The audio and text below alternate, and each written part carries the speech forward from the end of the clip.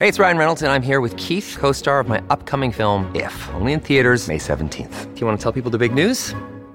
All right, I'll do it. Sign up now and you'll get unlimited for $15 a month and 6 months of Paramount Plus Essential Plan on us. MintMobile.com/switch. Upfront payment of $45 equivalent to $15 per month. Unlimited over 40 gigabytes per month. Face lower speeds. Videos at 480p. Active Mint customers by 531.24 get 6 months of Paramount Plus Essential Plan. Auto renews after 6 months. Offer ends May 31st, 2024. Separate Paramount Plus registration required. Terms and conditions apply if rated PG. Hello, everybody. This is Marshall Poe. I'm the editor of the New Books Network. NBN listeners like to read books and buy them. So we thought we'd tell you that right now, our friends at Princeton University Press are having a remarkable site-wide sale. You can get 50% off books, including ebooks and audiobooks, with the code 50, F-I-F-T-Y, at checkout until May 31. You can save some real money on Princeton University Press books. I encourage you to go there and check it out.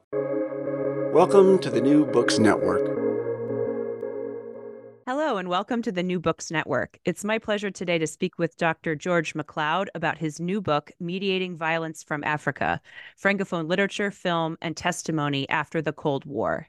George is Associate Professor of French at St. Mary's College of Maryland, and his book was published at the University of Nebraska Press in 2023. George, thank you so much for joining me today. Thank you so much for having me. So I wanted to start by asking you a bit about the origins of this project. You discuss in your book at several points how this project began for you as an undergraduate student. So I'm wondering if you could speak more about that and also how it evolved over time. Yeah, so I would say the real genesis for this project was studying abroad in Senegal when I was an undergraduate at Bowdoin College. And I spent a year studying French and Francophone literature at a small university in Saint Louis, which is in the north of Senegal. And one of the things that really struck me during that time was how my experience was really defined by the hospitality of my host family, of the students that I met, the sense of community that I felt with them, sharing tea and late into the night and just having conversations. And while certainly there were some economic and political issues that were foremost in their mind, it was not at all an experience in Africa that mapped onto the kind of violence and the kind of portrayal that we often see in the media. Mm. But then when I returned back to Bowdoin as a senior and wanted to do some more high-level intellectual work and research related to Francophone Africa, Alexander Doge-Roth, who was my mentor and thesis advisor, proposed working on literature about the Tutsi genocide in Rwanda in 1994. And so I've said before when talking about the book that reconciling my own experience in Africa, which was very much defined by, warmth and hospitality and in a relatively stable country, contrasted with this intellectual interest in the genocide in Rwanda, which is one of the most extreme events of the last 30 years you can read about, is something I think that informs the whole book. And so how to hold together a vision of Africa, which at times, like anywhere in the world, can be defined by hospitality and community and these really positive attributes, but also to give ethical visibility to survivors of the Tutsi genocide and other victims of political violence, but in a way that doesn't reinforce stereotypes. So I would say that's the genesis of the project. And yeah, no, thank you for that. And it definitely makes sense reading your books, kind of seeing this question of mediation and how media distorts the reality on the ground or presents things in a way that can be misleading. So I wanted to kind of unpack some of the main themes of your book and the theoretical and historical framing with your the subtitle to your introduction, which I think says a lot in and of itself, which is Iconic Figures and Post-Cold War Mediations. So I guess to begin, what are the main iconic figures that you identify in the book and how do you approach them? Like, how do you use media theory in your reading of media to unpack them? So the book is structured around 4 iconic figures associated with post-Cold War Africa, which I define as post-1989, essentially post-fall of the Berlin Wall. The first chapter is about the child soldier. The second chapter is about the Islamist terrorist. The third chapter is about the Rwandan Tutsi survivor figure. And then the final chapter is about the celebrity humanitarian. And I think what all of these figures have in common is that in mainstream media, they are very visible and recognizable. I think most people have, maybe they've seen about the Coney, they've seen the Coney 2012 video on YouTube. Certainly, they've seen representation news reports about terrorists who are using Islam to justify their violence. They've likely seen survivors or have heard of the film Hotel Rwanda and seen its portrayal of survivors. And certainly, maybe they've seen Saturday Night Live make fun of, Madonna adopting babies, or Angelina Jolie adopting babies from Africa, for instance. So what I became interested in was how much these icons were also showing up in Francophone African literature and film, and trying to understand how I could put the way they were being represented by African authors, Francophone African authors, in dialogue with the media representations. Because what I found was that a lot of scholars were treating the literature in relationship to other works of African literature. So if you had a work about a child soldier, they might put it in relationship to, earlier books from Francophone African authors about childhood, like L'Enfant Noir, Black Child by Camara Lai. But what I wasn't seeing from anyone was that the child soldier was also this heavily mediatized figure, and that in fact, when you did some digging, you saw that there had been child combatants in Africa before the Cold War. But so long as they were fighting communism, the mainstream media didn't really make too much of a deal out of it. And so those were the kind of connections between the way these figures were emerging in the media, and then using that as a way to read texts that normally, and films that normally I found were put in relationship to other films from Francophone Africa, but in fact were being consumed by people that would have a lot of other visions of these iconic figures. And I found that to lead to some really interesting and new readings from these texts. And I feel like I only answered the first part of your question, but talking about this issue of media, the use of the media and mediations of these figures. And so it seems like what you're saying is that the Francophone African authors that you're studying and filmmakers are very much conscious of these of the ways in which these figures are mediated, and they're kind of using that to inform, they're responding to perhaps this mediation in a way that hasn't really been talked about enough. Yeah, and I think that's exactly right. And I think using the iconic figures. So to give an example of the child soldier in the very first chapter, Allah is not obliged, Allah n'est pas obligé by Amadou Nkrumah is often marketed with a picture of a child soldier clutching a Kalashnikov on the front cover, and it starts with this first-person narration of a child soldier saying they've killed all these people and they've done all these things. So it promises a kind of spectacular narrative of this grotesque image of the child perpetrating violence, which certainly is going to get readers' attention, and is the reason why the child soldier has been featured in films. And at one point, the most viewed video in YouTube's history was this Coney 2012 video about fighting child soldiers, which became very controversial. But my argument is not that Nkrumah, the author, is trying to show us the reality of being a child soldier in this novel. What he does is he gets our attention very slyly, I think, with the spectacular figure. But then you're halfway through this book and you say, wait a second, I'm reading this vernacular first-person history of the Ivory Coast and colonialism, and I haven't had any descriptions of a battle. I don't know how he's using that Kalashnikov he allegedly has on the front cover, and and our expectations of this sort of spectacular graphic depiction of the figure are completely thwarted. But yet we are left sort of disturbed, maybe both by what drew us to read this in the first place, maybe an interest in this figure that was somewhat prurient, and then but we do walk away with, I think, a deeper emotional and political understanding of the child soldier figure. So it's not about and this is one of the main points of the book, it's not about undoing the stereotype per se. It's about reappropriating the stereotype, and I reference Beret Rosello's Declining the Stereotype. I need to give credit to her work on that. It's about taking these iconic figures, using them to get the viewer or the reader's attention, and then leading them down a much different path and producing a Mm. much different kind of knowledge. And some of the authors and filmmakers, I argue, do this more successfully than others. Right. Yeah. And yeah, we can get into that too about how what you've just described, that there's different ways in which the child soldier is deployed within Francophone African literature. So you're kind of contrasting different uses of this figure.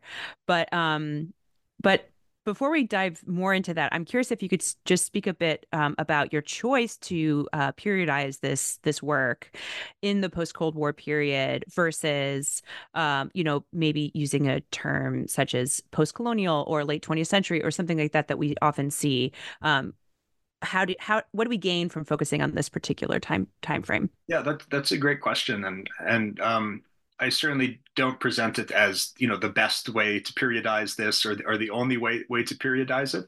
And it does have shortcomings as well to frame production from Francophone Africa and from Africa in this lens, which is very much from a sort of Western geopolitics kind of perspective. But what I found was by situating them within that time period, you could draw this through line between, say, to come back to the child soldier, this massive interest on the part of the UN and the so-called international community in preventing child soldiers after the post-Cold War, and then explicit references within political science and anthropology by scholars like David Rosen referring to the child soldier as a post-Cold War phenomenon. Um, Mm. and it all of a sudden seemed that this perspective, in terms of reading it as this post-Cold War icon, as opposed to just reading the child soldier as a product of violence in Africa, that there was something to be gained by looking at it from that perspective. And Mm. then the terrorist figure, which we associate with September 11th, also when you look at literature about the terrorist figure, crystallizes around the early 1990s and is situated as, okay, we don't have communism is no longer the boogeyman, but the just logic of the military industrial international relations complex needs boogeymen. And so that Mm. you find it even before 9/11 kind of slotted in to fill that role. Um, Mhm. and then the Tutsi survivor, the Tutsi genocide, that narrative is in large part a narrative of what is explicitly called the UN's post-Cold War peacekeeping surge and the Mm. failure Mm. of that to prevent the genocide. And so much of how the genocide was mediated early on was through the lens of that failure and through the Romeo Dallaire, the Canadian general who was on the ground, and his PTSD as not being able to prevent the genocide. And of course, and I talked to some extent about how that narrative of post-Cold War failure at first blocked out Tutsi stories, and then later Tutsi survivor stories seemed to imply that UN failure was safely in the past because everyone was reconciling and forgiving now. Um, Mhm. and then the celebrity humanitarian is also a figure that is described in the literature as a post-Cold War figure, and I think also starting in the 90s and still today becomes a way that people learn about Africa.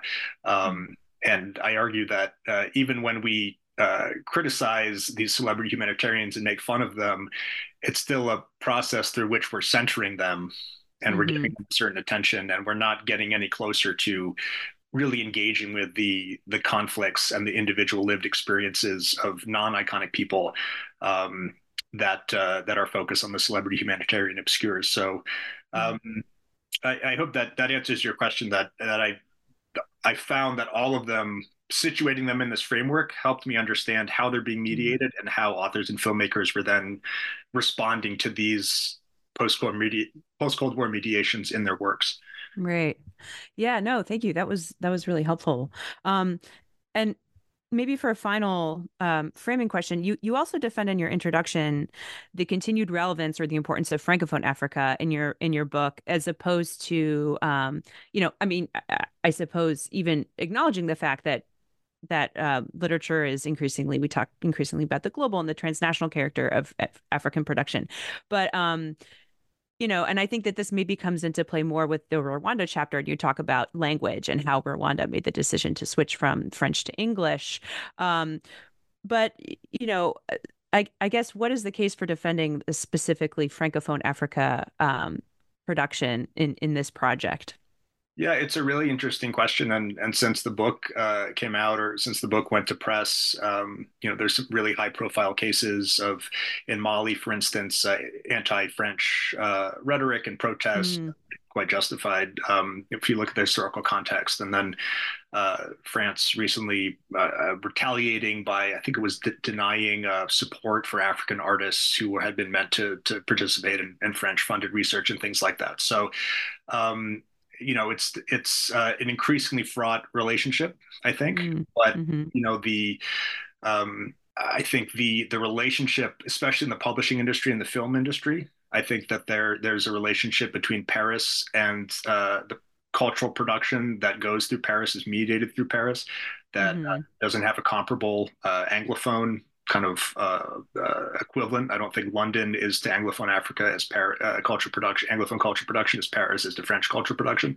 hmm So not in a sort of naive kind of celebratory, Francophone color-coded map of, the great Francophone community. I think that idea has mm, been debunked, but that the linguistic reality of this heritage has some specificities, and particularly with artistic production, that are not necessarily present. I'm sure maybe there's some Anglophone experts listening who would dispute that, but that there are at least something specific to the French context mm, that need to be unpacked. And in Timbuktu, the film is a good example of that, because it was hmm heavily dependent on the film.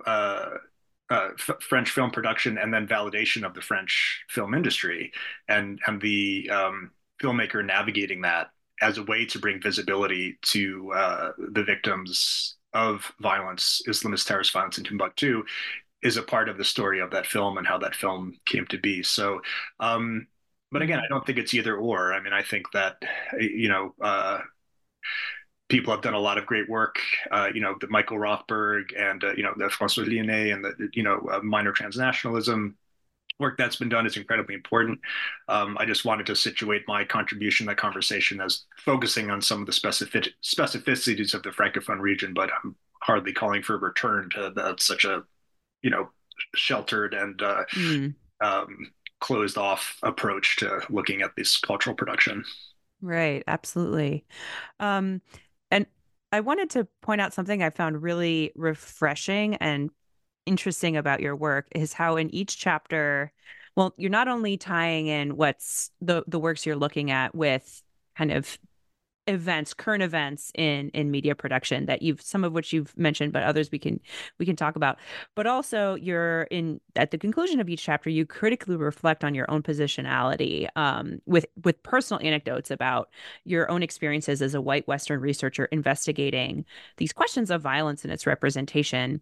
And even at some times you admit being to some degree complicit in the forms of mediation that you're critiquing. Yeah. And so I'm curious if you could speak about, your decision to put yourself sort of on display, or not on display, but to interrogate your own positionality in this way. And maybe um, are you calling or suggesting that other scholars should engage in this more?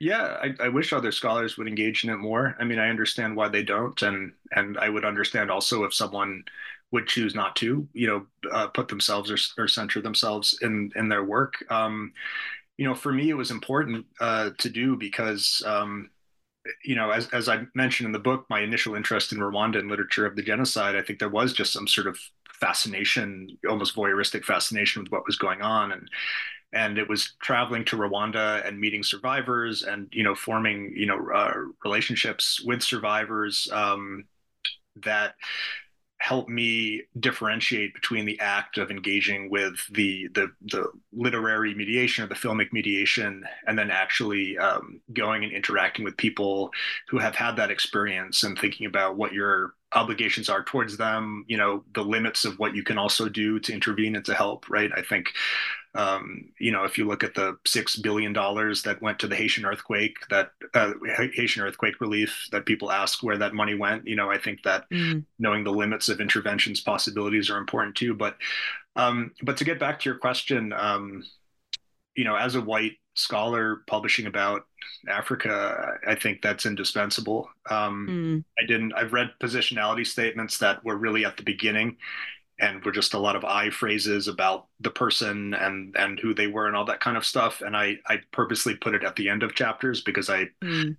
I wanted to, I guess, decenter the centering of myself. Um, but I mean, I think, if you're writing about child soldiers and then as I did, you go to a conference and see someone who used to be a child soldier talk about their experience and be met with complete silence, which in the room did not feel like a respectful silence, but a silence of Mm. engaging further. And then noticing my own kind of hesitation to engage with someone who was out of place at this conference who had this experience, and noticing other people who went over to make an effort to talk to this individual, and I hope I would now, if I were in that position, would have appropriately interacted and been hospitable in that way. Mm. But I didn't feel that I could write about the child soldier and write about the difference between literary and film mediation and in-person interaction without being honest about my Mm-hmm. own kind of journey, uh, and and fear and trepidation and times embarrassment. I think that's really important. Mm. Well, I found that to be really compelling, and I think that many people reading your book will identify or have similar moments where they realize that that they've experienced something similar to what you're describing. And so I think it's an important reflection, I think, in your work in particular, where you're reflecting on these questions of mediation, and also, as we'll get into later, how the scholar is playing a role in this process as well. But that's more at the end of the book. But since you mentioned the child soldier, that was a really fascinating chapter, and you've mentioned one of the books that you study, but you really are comparing two very closely, um, and the title of this chapter is using the child soldier. So you're really focusing on how this image, this icon, is deployed as in the way of a Bartesian myth, or a sign, if you will. And so how does your contrasting of these two novels in show the different ways in which this figure is used? Yeah, that's a great question. So the two novels I look at are Johnny Chien Méchant and Johnny Mad Dog by Emmanuel Dongala, who's from the Republic of Congo, um, and Amadou Kourouma, who I've already mentioned. Allah n'est pas obligé, Allah is not obliged. Both books are narrated in the first person by a child soldier. Both came out in the early 2000s, around the same time, though the authors do not, I think, have said that they did not have any collaboration. It was kind of a coincidence, um, of a sort. And I, the books are often compared to each other because they're first-person narratives, first-person novels narrated by a child soldier. They often have similar covers. I mean, the paratexts are often similar, with a child holding a gun and looking at the viewer. Um, but their narrative styles are incredibly different. And this was something that I was not seeing as much in discussions of the books. I'm seeing more focus on the plot and less of this kind of really tight narratological analysis, which under Lidi Mudeleno and Jerry Prince at the University of Pennsylvania, I had a lot of experience and training and orientation in that way. Mm-hmm. And so when I started reading Johnny Mad Dog, what I noticed, one thing I noticed was that well, it has actually two narrators. So there's a child soldier who narrates, a male child soldier named Johnny Mad Dog, and then there's a female refugee named Laokole who narrates the alternate chapters. And I had just taken a course on the epistolary novel, and so Mm. I was really struck by the alternating voices, the alternating first-person voices, and thinking about completely independent of the child soldier context, that Mm. first person narration and alternating first person narration as a narrative strategy, and what the advantages of that were, what the advantages of that. But another thing that I noticed was that the way the first person narrative of Johnny Chien Méchant was written was really as if we were sitting there with him and he was talking to us. It was very much Mm-hmm. that writing in the moment phrase you hear associated with epistolary novels. And it really seemed as if we were to accept this as the kind of unfiltered, unmediated thoughts of this child soldier, and the same with the female refugee who was responding to him, and that we were meant to feel sympathy and empathy for this child soldier who was being manipulated by his superiors and was born into a cultural context in which this was his only way to find community. Mm-hmm.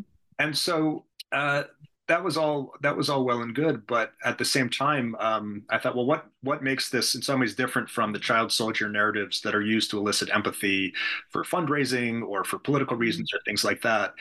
And so I ultimately land on the book is that I don't think that you can, in this context where empathy for the child soldier has become so politicized, I don't think you can read a straightforward narrative that's supposed to produce empathy about child soldiers and separate it from that problematic context.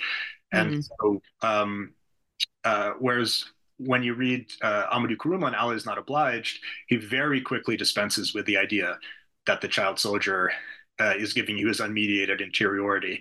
And at times he breaks the illusion of that mediation by coming back to a frame narrative where the child soldier is screaming at his interlocutor, "Leave me alone, go F yourself, I don't want to talk anymore." And the narrative strategies are not this kind of smooth glimpse into someone else's mind, but constantly kind of pulling you out of that illusion.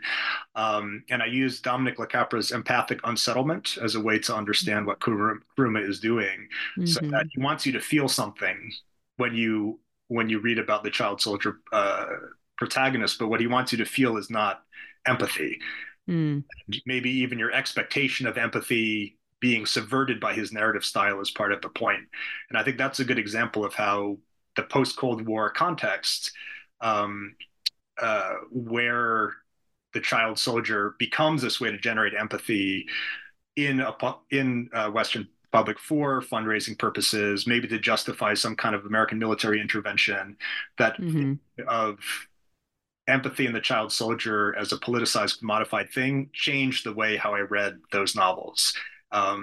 Gave me more critical distance to Jean-Michel Méchain and gave me a deeper appreciation for Allah n'est pas obligé.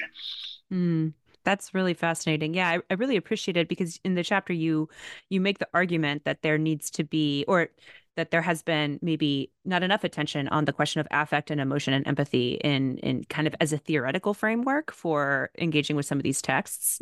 And you really show how that functions on the narrative level, which I found to be really fascinating. And thinking also about tying it in with current events, the beginning of your chapter, you talk about how in the wake of the George Floyd protests in May 2020, that there was a Twitter kind of flurry about whether or not the Georgia National Guard was using also enlisting children to suppress these protests. So in a way, you're kind of showing how this figure of the child soldier is kind of being turned back on the U.S. in this kind of post Cold War context. Yeah, I thought that was fascinating. Yeah, it was an image of I think it turned out it was just National Guardsmen, but it was shot in a way that they seemed like they were children. And you had these tweets that were like, "Oh, you don't have to go just to Africa to see child soldiers anymore." So it was this way of, I mean, it was unkind both to the U.S. and to Africa at the same time, right? It was right. Like, what will we become, Africa? But then. But the twist to that was immediately the tweet blew up and the person said, "Whoa, didn't expect this to blow up. Well, here, donate to these causes." And so it ended up not mattering that they weren't child soldiers. By the time people had gotten that impression, that someone was already fundraising off it, but they were actually fundraising.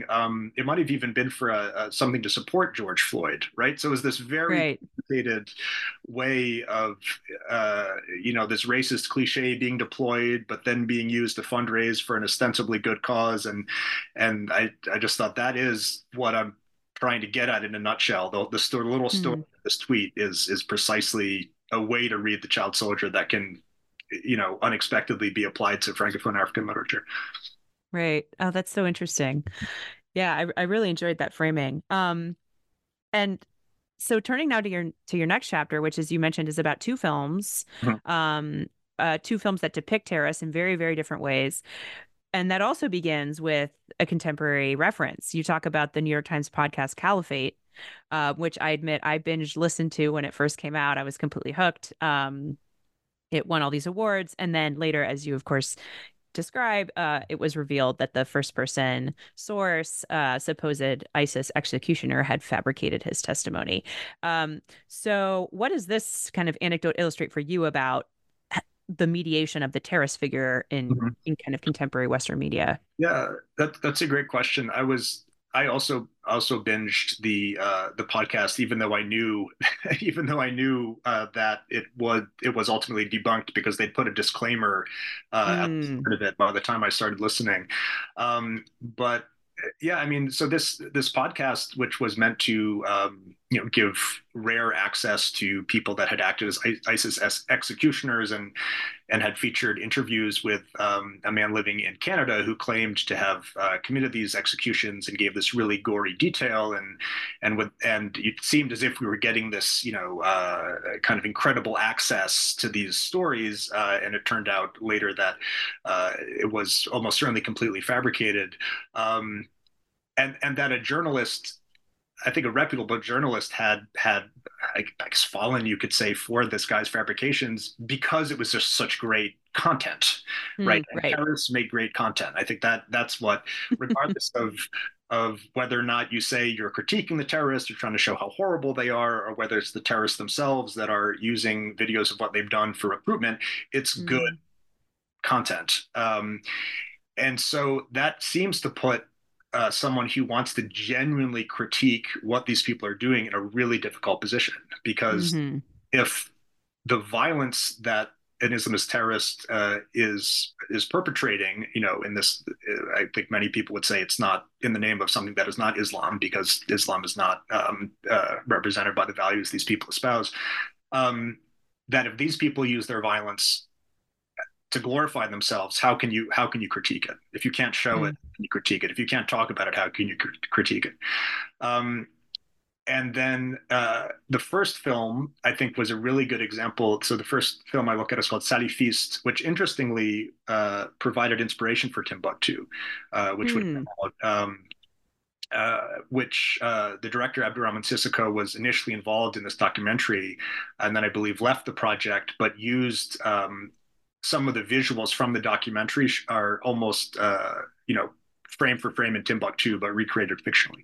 But the idea with Salafiste is that a Mauritanian journalist goes to Mali and sits down and interviews these jihadists, and it's presented as the filmmakers compare themselves to Claude Lanzmann in Shoah, excuse me, in the Claude Lanzmann, and going where he speaks with Nazi perpetrators, and they try to situate what they're doing in this sort of broader cinematic lineage of unfiltered access to this barbarism that can then help people understand what's going on.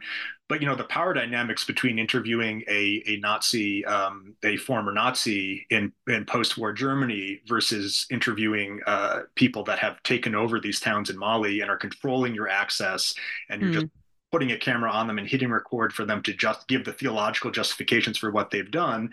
My argument is that this presentation is hardly a critique, and even though it's framed as such. Whereas, in Timbuktu, what's interesting is that he gives very little space for the jihadists to sort of pontificate, that their pontification, when it happens, is always framed as somehow hypocritical. I mean, these are people that smoke. These are people that, sexually harass the wives of other people while at the same time stoning people for adultery.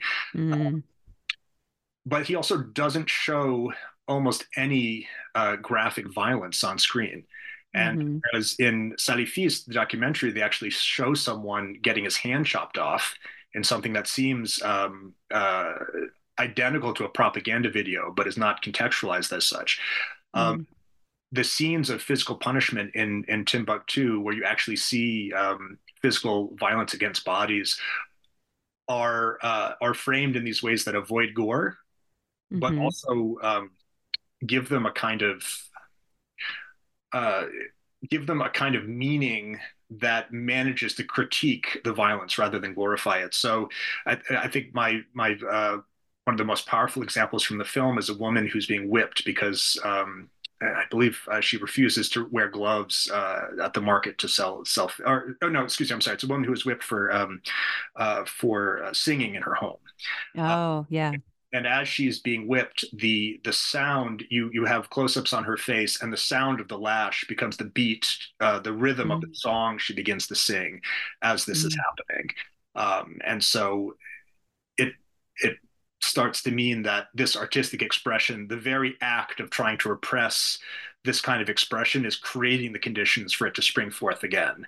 And mm, essentially suggesting that this idea of creating this pure state with no music and none of these kind of things is just a failed project, is a hopeless project. mm. And so here you have an act of violence against a person, but being shown in a way uh, that turns it into a much more powerful symbol of resistance, doesn't glorify it. So yeah, I mean, there's a lot I could say about this. Yeah. I don't want to. No, well, your reading of the films was just so fascinating. And you talk a lot about, style, cinematographic techniques, Mhm. and you talk about in Timbuktu this use of slow cinema is how you describe it. So it seems like you're making this argument that a lot of this is um the that it's about how violence is portrayed, right? Kind of through style. And you talk about Timbuktu as enacting a cinema of mourning.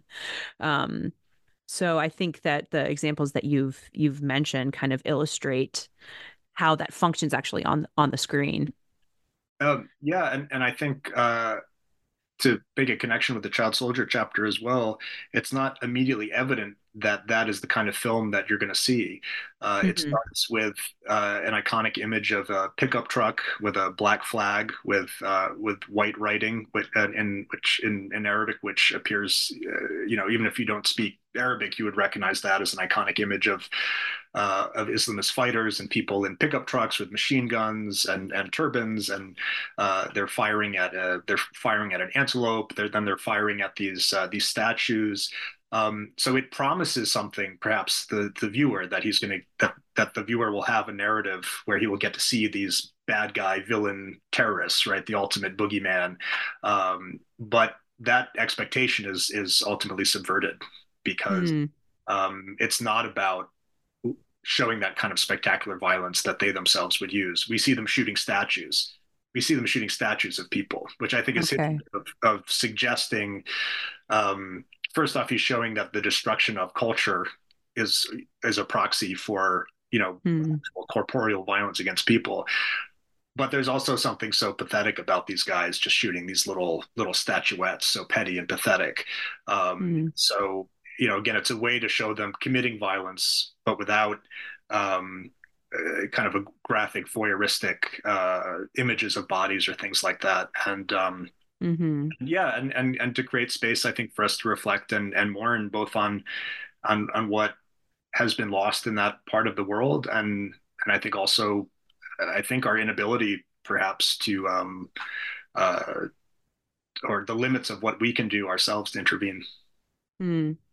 And would you say also that with Timbuktu, it's more conscious of the ways in which terrorists use media themselves? Because you talk about that as well, kind of how these films are reflecting on the use of media, for their own advantage. And so, would you say that film is trying to undermine that process, whereas the other one is perhaps doing the opposite? Yeah, absolutely. I mean, there's one of the more well-known scenes is a young recruit from France who's trying to shoot a propaganda video where he denounces rap as sinful, and he just can't do it. Um, Hmm. and he's being coached by someone saying, okay, you're going to talk about how it's just go say, like, I found Allah, and then you say this, and he's literally says in the film, like, then you say blah blah blah blah blah, death to infidels. It's presented as very performative. uh, Hmm. Whereas, yes, in the documentary, it's not contextualized that way at all. I will say the film has been critiqued by some for being too, quote unquote, gentle on the jihadists. I mean, they're shown Hmm. bickering about over cigarettes and, making fun of someone who can't drive or arguing about soccer. And so some people have argued that his attempt to, show them as sort of vulnerable human beings goes too far in that direction. I come down there, but I do understand that point. So I just wanted to acknowledge that as a critique of the film. Right. Yeah, thank you for that. So maybe turning to the second half of your book, because the last two chapters are really about the Rwandan genocide, as you mentioned at the beginning. And in the first chapter, you examine specifically the emergence of survivor narratives in the wake of the genocide, and not just the narratives themselves, but the paratexts around the narratives, their forwards, the introductions, the celebrity endorsements, and the ways that they are packaged and marketed for mainly Western audiences.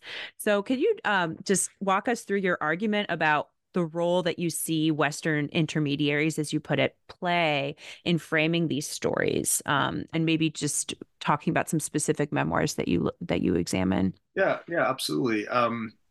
So this chapter was one that was probably the most personal because I had actually met one of the Rwandan Tutsi authors, Elise Rita Musamandera, before she had begun her book project, and I had no idea that when I was in Rwanda, she was a tour guide with a group I was with from Bryn Mawr College, and so. I have a personal relation, and I mentioned this in the acknowledgments. I have a personal relationship with her. And then Esther Mujiweyo, who is the co-author of the other testimony I had also met and, had meals with and things like that. So, there was, of all the chapters, this one, I felt that sort of line between real world encounters and the literary encounters was the most fluid. But what I was struck by was the mainstream representations of Tutsi survivors almost always fit into a couple frames, and often it was a forgiveness narrative. Isn't it that someone could forgive or live next door to the person who had murdered their family? There was a New York Times photo spread showing perpetrators and victims together, and I think without really reflecting on the reasons why those people might feel compelled to stand for those pictures, that were not necessarily just uncomplicated story of reconciliation.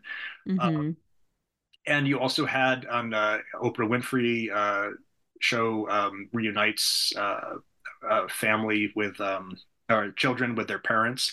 Even though the children already knew that the parents were alive. So there was, again, talking about constructed, performative visibility. But what kept coming up was the condition of visibility in mainstream media for that Western mediator to pay attention to these individuals. The visibility seemed to be that you model something extraordinary, an extraordinary act of forgiveness, an extraordinary amount of resilience and success following tragedy, or an extraordinary, story of a reunion with family. But in fact, the vast majority of survivors, the vast majority do not have this experience at all. And so my argument is that this is essentially symbolic violence, which devalues and marginalizes survivors who do not have an exemplary narrative to share. And so the two works that I principally look at in that chapter are survivors that very much confront that sort of non-linear, difficult aftermath, where it's something that's never really in your past, that it's something that you're always with. But beyond that, the reason I focus on the paratext, the introductions, and the afterwards and things like that, is that I noticed the ways in which the Western editors and collaborators with these authors were really trying to model something for readers. They weren't just saying, "Hey, this person's incredible, read their book." Sure, they were saying that, these people, they were very positive about the people whose books they were blurbing and writing about. But they were also talking about the importance of listening, the importance of not expecting something from a survivor, as opposed to, if you read MacLeod Begiza's Left to Tell, and I try to be clear, very much criticizing the packaging. I'm not interested in picking apart her story. She lived through something that was quite horrific.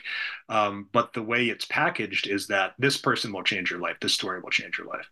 Right. And to go and read something like Le Livre d'Élise by Elise Ridemusu-Mandara, where the people that are writing the paratext are saying this will not change your life, but you should still listen.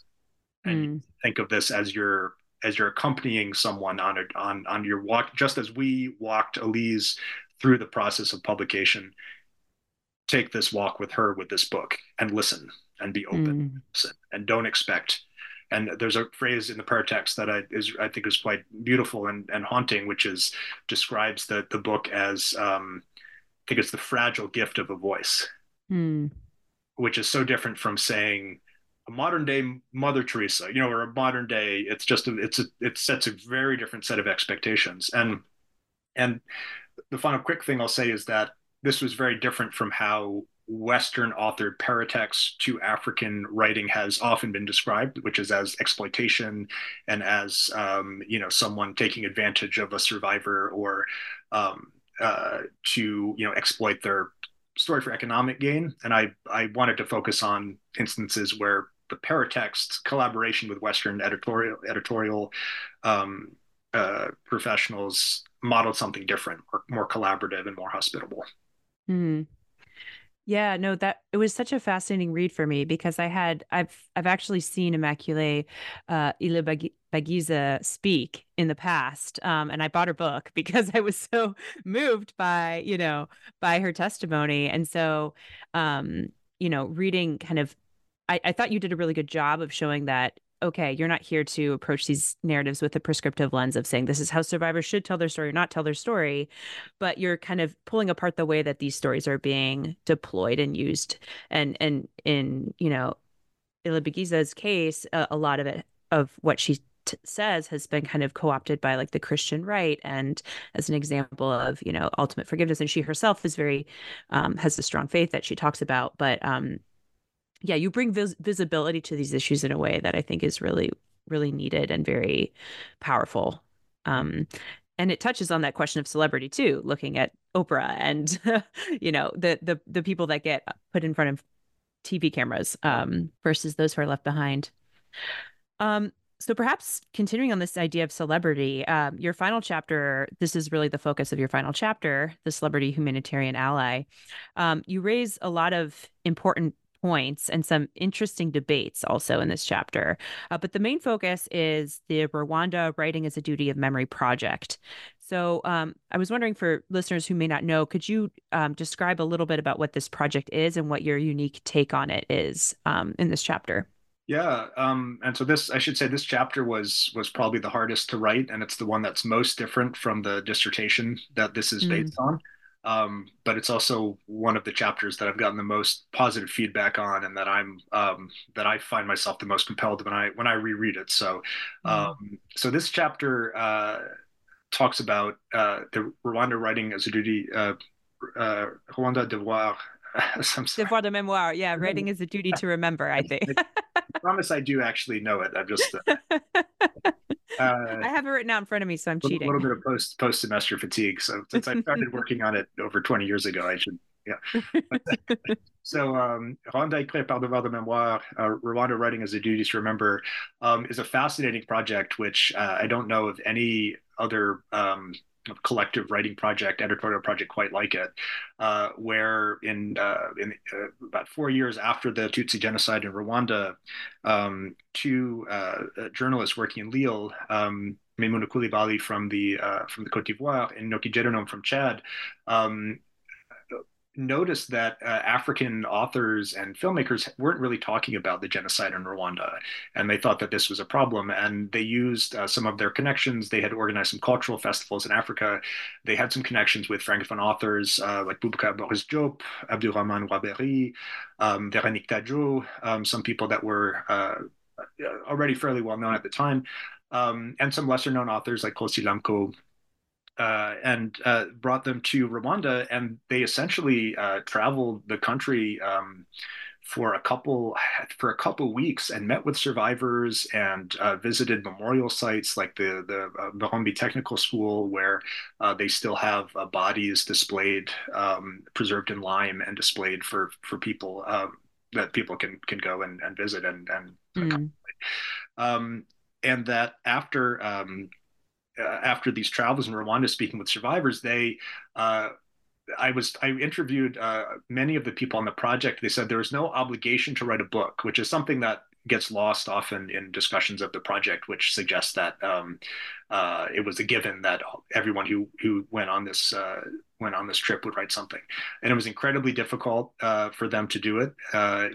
They, as African writers, there was of course some overlap, sort of with the Rwandan context, but it was, of course, vastly different at the same time from, Senegal or from the Ivory Coast, where some of these authors were from. But they ultimately produced a number of novels and travelogues about the genocide that gave it a lot of visibility and were, I think, much more thoughtful and respectful of survivors and the survivor experience than films like Hotel Rwanda, or the documentary Shake Hands with the Devil, or the Frontline documentary, The Ghosts of Rwanda. And this project had largely been, praised and rightfully so. But the more I read about it, the more I started to notice how the one Rwandan participant in the project was never talked about. And I found this to be a very odd thing, to have so much praise for the project and what it did to give visibility, but within that scholarly response to the project, the one Rwandan author, Venus Kayamahe, one of the first Rwandan men to publish a testimony about the genocide, was just completely ignored, often overlooked. Often people would sort of denigrate his style or say, "Well, we can't really tell if it's a memoir or if it's a novel." And I sat down and I read it, and it was a difficult read, and it was clearly not done by a professional writer. But it was a book that I felt was quite sincere and deserved respect and deserved Mm. attention, and had every opportunity to get it by being a part of this project and associated with these high profile writers who had helped him write this book. And so this chapter first sets out and talks about how the celebrity authors who participated in this project, whose work I respect and who I respect as people, so it's not meant to be a critique of them per se, but that their celebrity status had given their works more attention. And the result Mm-hmm. of this was that the Rwandan participant in this project had been left out of the scholarly discussions. And when you read about survivors talking about their difficulty in being heard and feeling like people don't want to hear their stories, I felt a silence in like the scholarly archive about this project that had to be unpacked. Um, Mm. and that's where the fourth chapter came from. Yeah, it's such a fascinating chapter because it deals with so many interesting questions, including, the degree to which academia itself, scholars, are participating in kind of reproducing these discursive practices of celebrity that they're also critiquing. Mhm. So you discuss that at length, and I find it such a fascinating point. And you're also providing a close reading of this narrative that you've just described. And the two are very linked because in a way it made me reflect that, yeah, like as scholars we tend to focus on polished, teachable, easily perhaps more like just texts that are more known to the public, because they make for great conference paper presentations, or they sell more books perhaps. But this can mean, and this often perhaps does mean, that we're neglecting other texts which are equally important, from people that have firsthand experience of what's happening. So I really appreciated how you approached uh, Kayumahi's text about the genocide, and how you kind of unpack what some might see as like flaws in his style as emotional vulnerability, as an expression of that. Yeah. I think as I started to read it, I think everything that had made it easy to ignore. It's not easy to read. It doesn't have these it doesn't have these polished turns of phrase, which can be very teachable. And again, this is, it's not an either or proposition. I think Moroni by Bubkar Boris-Job, to have that as part entering the public discourse and imaginary as a novel about the Rwandan, the Tutsi genocide is really important. But you can also, the vulnerabilities of the prose, the length. This is, the guy. Just to break it down on a very human level, the guy was not present when his daughter was killed and got secondhand reports of this happening, and he tries to reimagine and describe not just what happened, but what she might have been thinking. And his own, guilt. He imagines her kind of saying, "Where are you?" And I became, and again, maybe I'm getting guilty of projecting myself into it the way that I say we should be careful, but, becoming a father myself in the process of reading this book, that subject of filial grief and responsibility and guilt and all those kind of things. It's not presented in a polished way, but it's all there. And they're not, I know very few, especially at the time, Rwandan men who were writing about that. But when you reading the whole book, there's also these really long screeds against France, and it's repetitive and things like that. So it requires a certain kind of reading practice, I think, to show how the vulnerabilities in the book are things that should be treated with respect and deserve to be a part of the conversation. And that ultimately, I think, is what I try to say in that chapter, is that what I'm not suggesting that,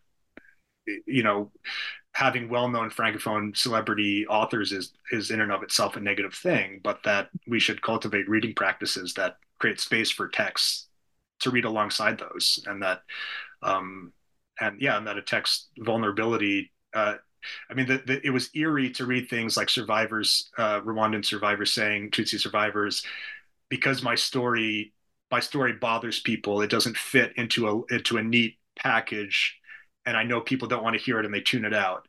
And then to read scholars saying, well, it's not really history, it's not really testimony, it's like the least successful book. It was just eerie to see those echoes. And so but rather than hammer that point, recenter myself and the scholars by saying, how could you do that? This is a moral failing that you ignored this text. It's like, okay, fine, this happened. What kind of reading practice could have recuperated this, and what's maybe a path forward towards making sure we're attentive to texts that we might not otherwise pay attention to, that deserve our respect and attention. Yeah, and it makes me think too that there's different these texts aren't necessarily written for the purpose of consumption. There's other purposes to this writing, and writing is healing, and writing as a way of processing something is just as important, even though it might make it more opaque for other readers. But there's also an argument to be made in favor of opacity of these texts, as Clisson would say. So just going back to this idea of celebrity, which was so interesting in this chapter. You talk about the ways in which academics and even Francophone African authors themselves reproduce these kind of discursive practices of celebrity that we can critique in, figures like George Clooney, for instance. So could you speak a bit more about how you're using celebrity here as a lens to think about the literature of the Rwandan genocide, but African cultural production more generally, and how are the ways in which scholarship and scholarly allyship might resemble these acts of celebrity humanitarianism? That's a really great question. And this was in some ways an uncomfortable chapter to write. And I kind of addressed that a little bit in the text, which is that, a lot of these authors that I call, Afropolitan celebrity authors are people that I know, that I've spoken with. But that, again, is part of, I think, the issue is that, there is, and I'm certainly not the first person to have commented on this, there can be this kind of cozy relationship between academics, Francophone African world, and the people that they write about, and that you can look at this as a stance of allyship.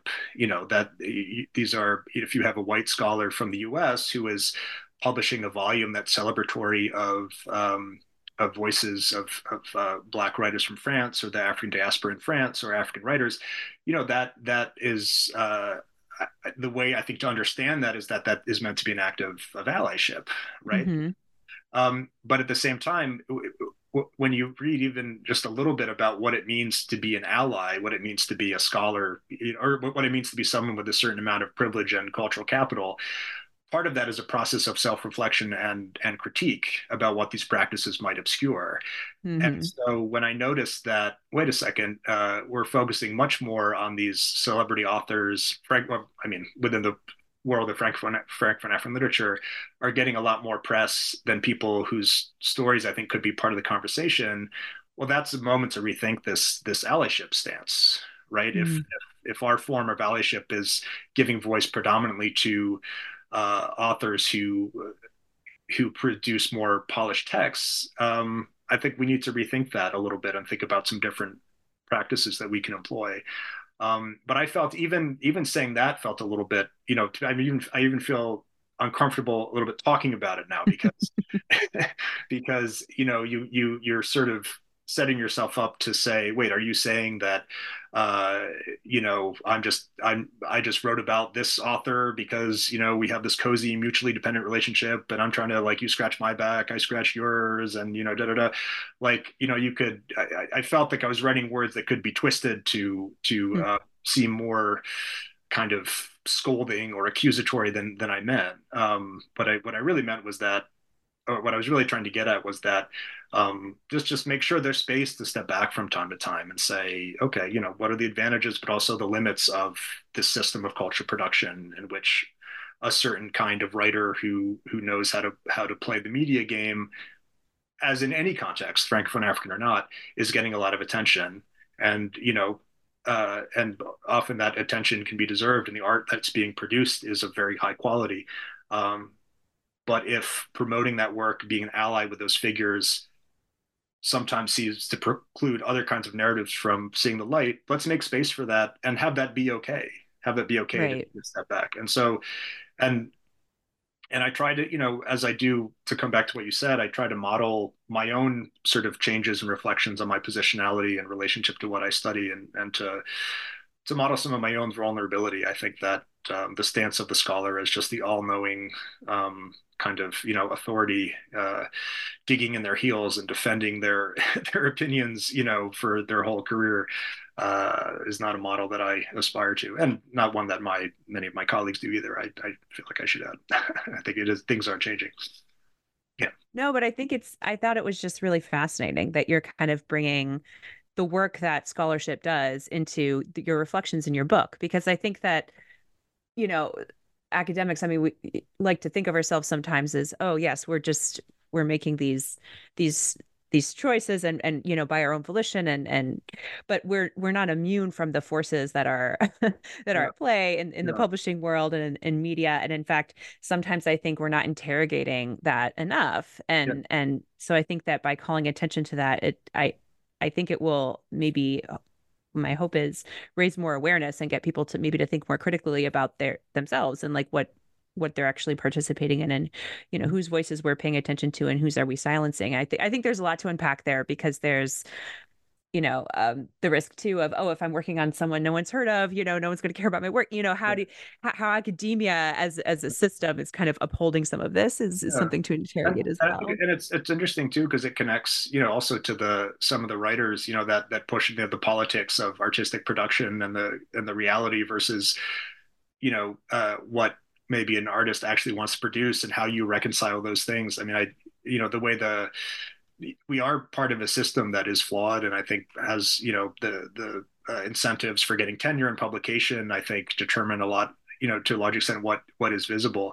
And so, that is not going to change overnight, but finding ways to navigate that so that you're uh, not reproducing some of the some of the, I guess, the more negative aspects of that is very difficult. But I think we can be honest about that, and and incorporate that into our practice, not pretend that it's not.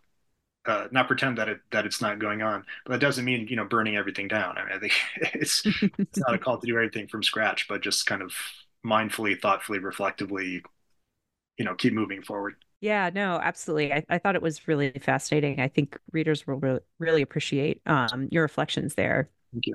Um, so perhaps a couple questions to conclude. One is about your conclusion, which I think begins in a brilliant way.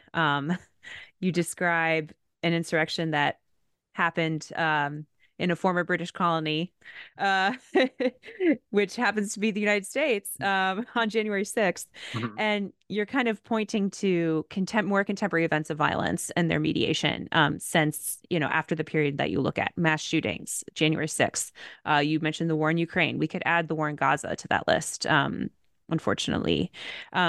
So you're reflecting on these, and I guess just could you share some of your questions that you raise in this conclusion about how Francophone African authors might rethink or position themselves differently in the future in this particular context, this post Cold War, this post Trump, post truth, post X, whatever we want to call it, moment that we're in? Like, what are some of the questions that these events are provoking for you in Yeah, your that's conclusion? yeah, that's a really good question. And it was interesting. The book was originally scheduled in my mind to come out a little bit sooner, and so it could have come out before the invasion of Ukraine, Mm, maybe even before January 6th. And so it was sobering, I think, to be writing the conclusion in the context of these events, uh, of these events that were being mediated, I think in ways that we'd never quite seen before. I mean, having, live streaming of things going on in Ukraine, and then similarly, what we're having in the kind of propaganda war that's happening on Twitter right now, with images from Gaza and from the Middle East. So, I, I'm sorry in some ways that some of what I'm writing about in terms of mediations of violence from distant spaces is so relevant, but it does feel relevant today. I think, I mean, part of it is the immediacy of these images that we're getting, as mm, opposed to a book or a film where there's been some time and some distance to reflect and a chance to give some critical distance. I think part of it is a call to keep that in mind. mm, There's a kind of impossibility of knowing what's happening from some kind of frenetic, clips, and yet those are the ones we're most emotionally drawn to, right? mhm, The ones that are the least likely to give some kind of critical distance. But if I look at, Allah's Not Obliged, I think a big part of the child soldier story, I mean, to connect with, you mentioned Ukraine and Gaza, is he draws us in with a spectacular, and then he gives us a history lesson, mm, and it provides a template, I think, for how we can think about our own consumption of this kind of media. I mean, you're going to get drawn in by what's happening in the Middle East and Ukraine, and you're going to see images that are going to have an emotion. But that novel, which is in the African context, seems to argue for, okay, you're drawn in. Okay, you're a human. That's normal. Now go do some reading. mhm, Now go take a beat, take some space. Um, do that with your emotions. And so I think there's some of that. There's some of that in the book, and there's some of that in the conclusion. I think it's going to be very interesting. I mentioned graphic novels. I mentioned some of the things I wasn't able to talk about: graphic novels, digital storytelling. mhm. There's transmedia storytelling. I think we're going to have some really really interesting representations going forward. Um, but I think the book ultimately, ends on. I try to end on kind of a small note, which is to say, I think we can get a little sort of hyperbolic, or maybe I don't know, self-aggrandizing sometimes about our own the importance of our engagement with these topics just for its own sake. And so, um, for people to really think, okay, you know, uh, reading a survivor testimony, if anything, it's the Rwandan survivor testimonies. I mean, the geographic, economic hurdles to returning to Rwanda are so great, but to think about how you respond to stories of suffering in your own community? How you Mm. respond to someone? And this is Alexander Dosh-Roth's book concludes with something similar. Um, that if that process of critical self-reflection starts, and some awareness of how to balance an emotional response with a critical distance that allows you to understand the context in which these events happen, that overall I think can have a productive impact on folks, but that really depends on the person who's consuming the media, the cultural context they're consuming it in. Um, I mean, I'm struck with how much. Just to give an example, one thing in Rwanda, in the images, is you'll see pickup trucks with a flag on it, Hmm. big flag, and when I see pickup trucks driving around now with massive flags, uh, without going into more detail, um, that echo sets off a whole chain of thought that makes me think of similarities in terms of just rhetorical similarities between Mm. what was happening in Rwanda prior to the genocide and sometimes what we see now in our own cultural context. Uh, Mm. and so, that's as an American, that's a way that this work has informed my consumption of my, kind of current landscape. Um, and so I think we're in a time of great uncertainty, but Mm. resources exist if people know, um, if people have a template for how to consume these horrific images coming from overseas, what to do with the emotions that they feel when that happens. Uh, Hmm. I think that I'm hoping the conclusion is uh, encouraging people to that there is a path. Mm. There is a path to consuming this media and to having a reaction, but that path can be very different for different people, and it could lead to very local. Reading about Rwanda doesn't mean you have to go to Rwanda. Um, Mm. it could change your perspective or change your method of intervention with vulnerable populations in many different ways. And so Mm. that's what I try to get to at the end of the book is this is not one size fits all, and but Right. you know yeah, but it was hard to conclude. I mean, conclusions are hard. Conclusions are hard, but you did a really great job. It was, and there's even more in there that we could get into, but I feel like you covered a lot of really important points. So George, before I let you go, what are you working on now? What are you looking forward to working on in the future? Where are you headed next? That's a great question. Immediately right now, I'm teaching a winter term class called Eco Criticism in the Zombie Film.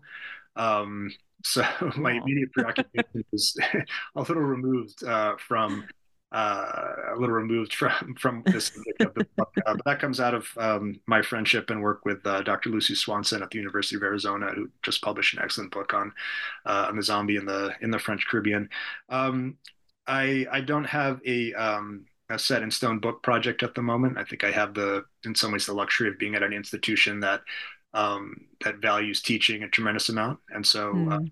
speaking of institutional pressures, I don't have the institutional pressure for a second monograph that some people have, for better or for worse. I'm right now. I have an article on uh, racial stereotypes and comedic strategies in French television comedy. On the show is Mm. Ash and Platan, which is based on, it's actually co-authored with Isaac Akobo, who graduated from St. Mary's College, where I teach a few years ago. And so that has been accepted with revisions. And I'm working now. And that's been a really interesting project. And then the other project is actually related to just my love of languages. I got into French because I loved learning French, and I didn't think much beyond that. My sabbatical year, I started learning Spanish and Haitian Creole, and traveled to Tijuana and was able to meet with the Haitian community there, and have connected with a doctoral student named Natasha Swiderski, who's working on multisensorial anthropology. And in fact, in speaking with her, I started realizing how much of my trips to Haiti and to Rwanda and my interest in just meeting people and talking with them and getting to know these spaces um, aligned with this multisensorial anthropology discipline. And I've been really Mm. talking with her about that.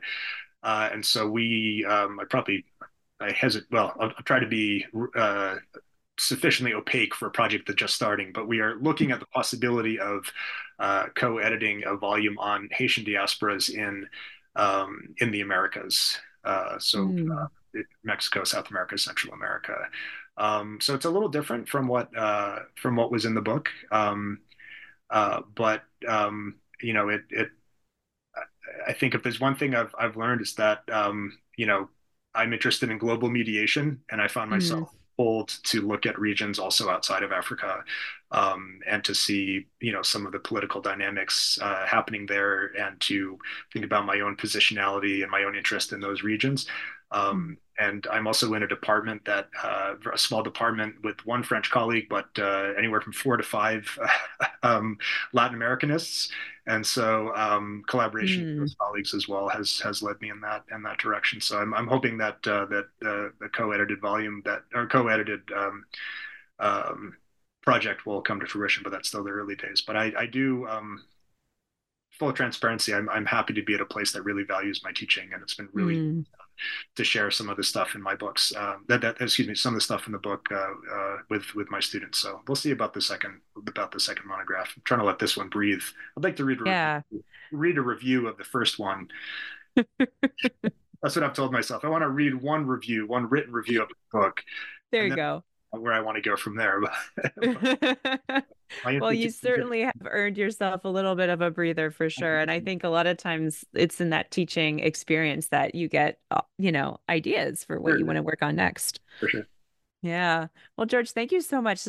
I loved reading your book. I highly recommend it to all listeners. It's a fascinating read. It actually was, a bit of a page turner, I have to say, which I can't say about many academic books, but I felt this one, I felt very very compelled as I was reading through it. Thank you very much. Well, thank you. And best of luck to you, and best wishes for your projects ahead. Awesome. Thank you so much. You too.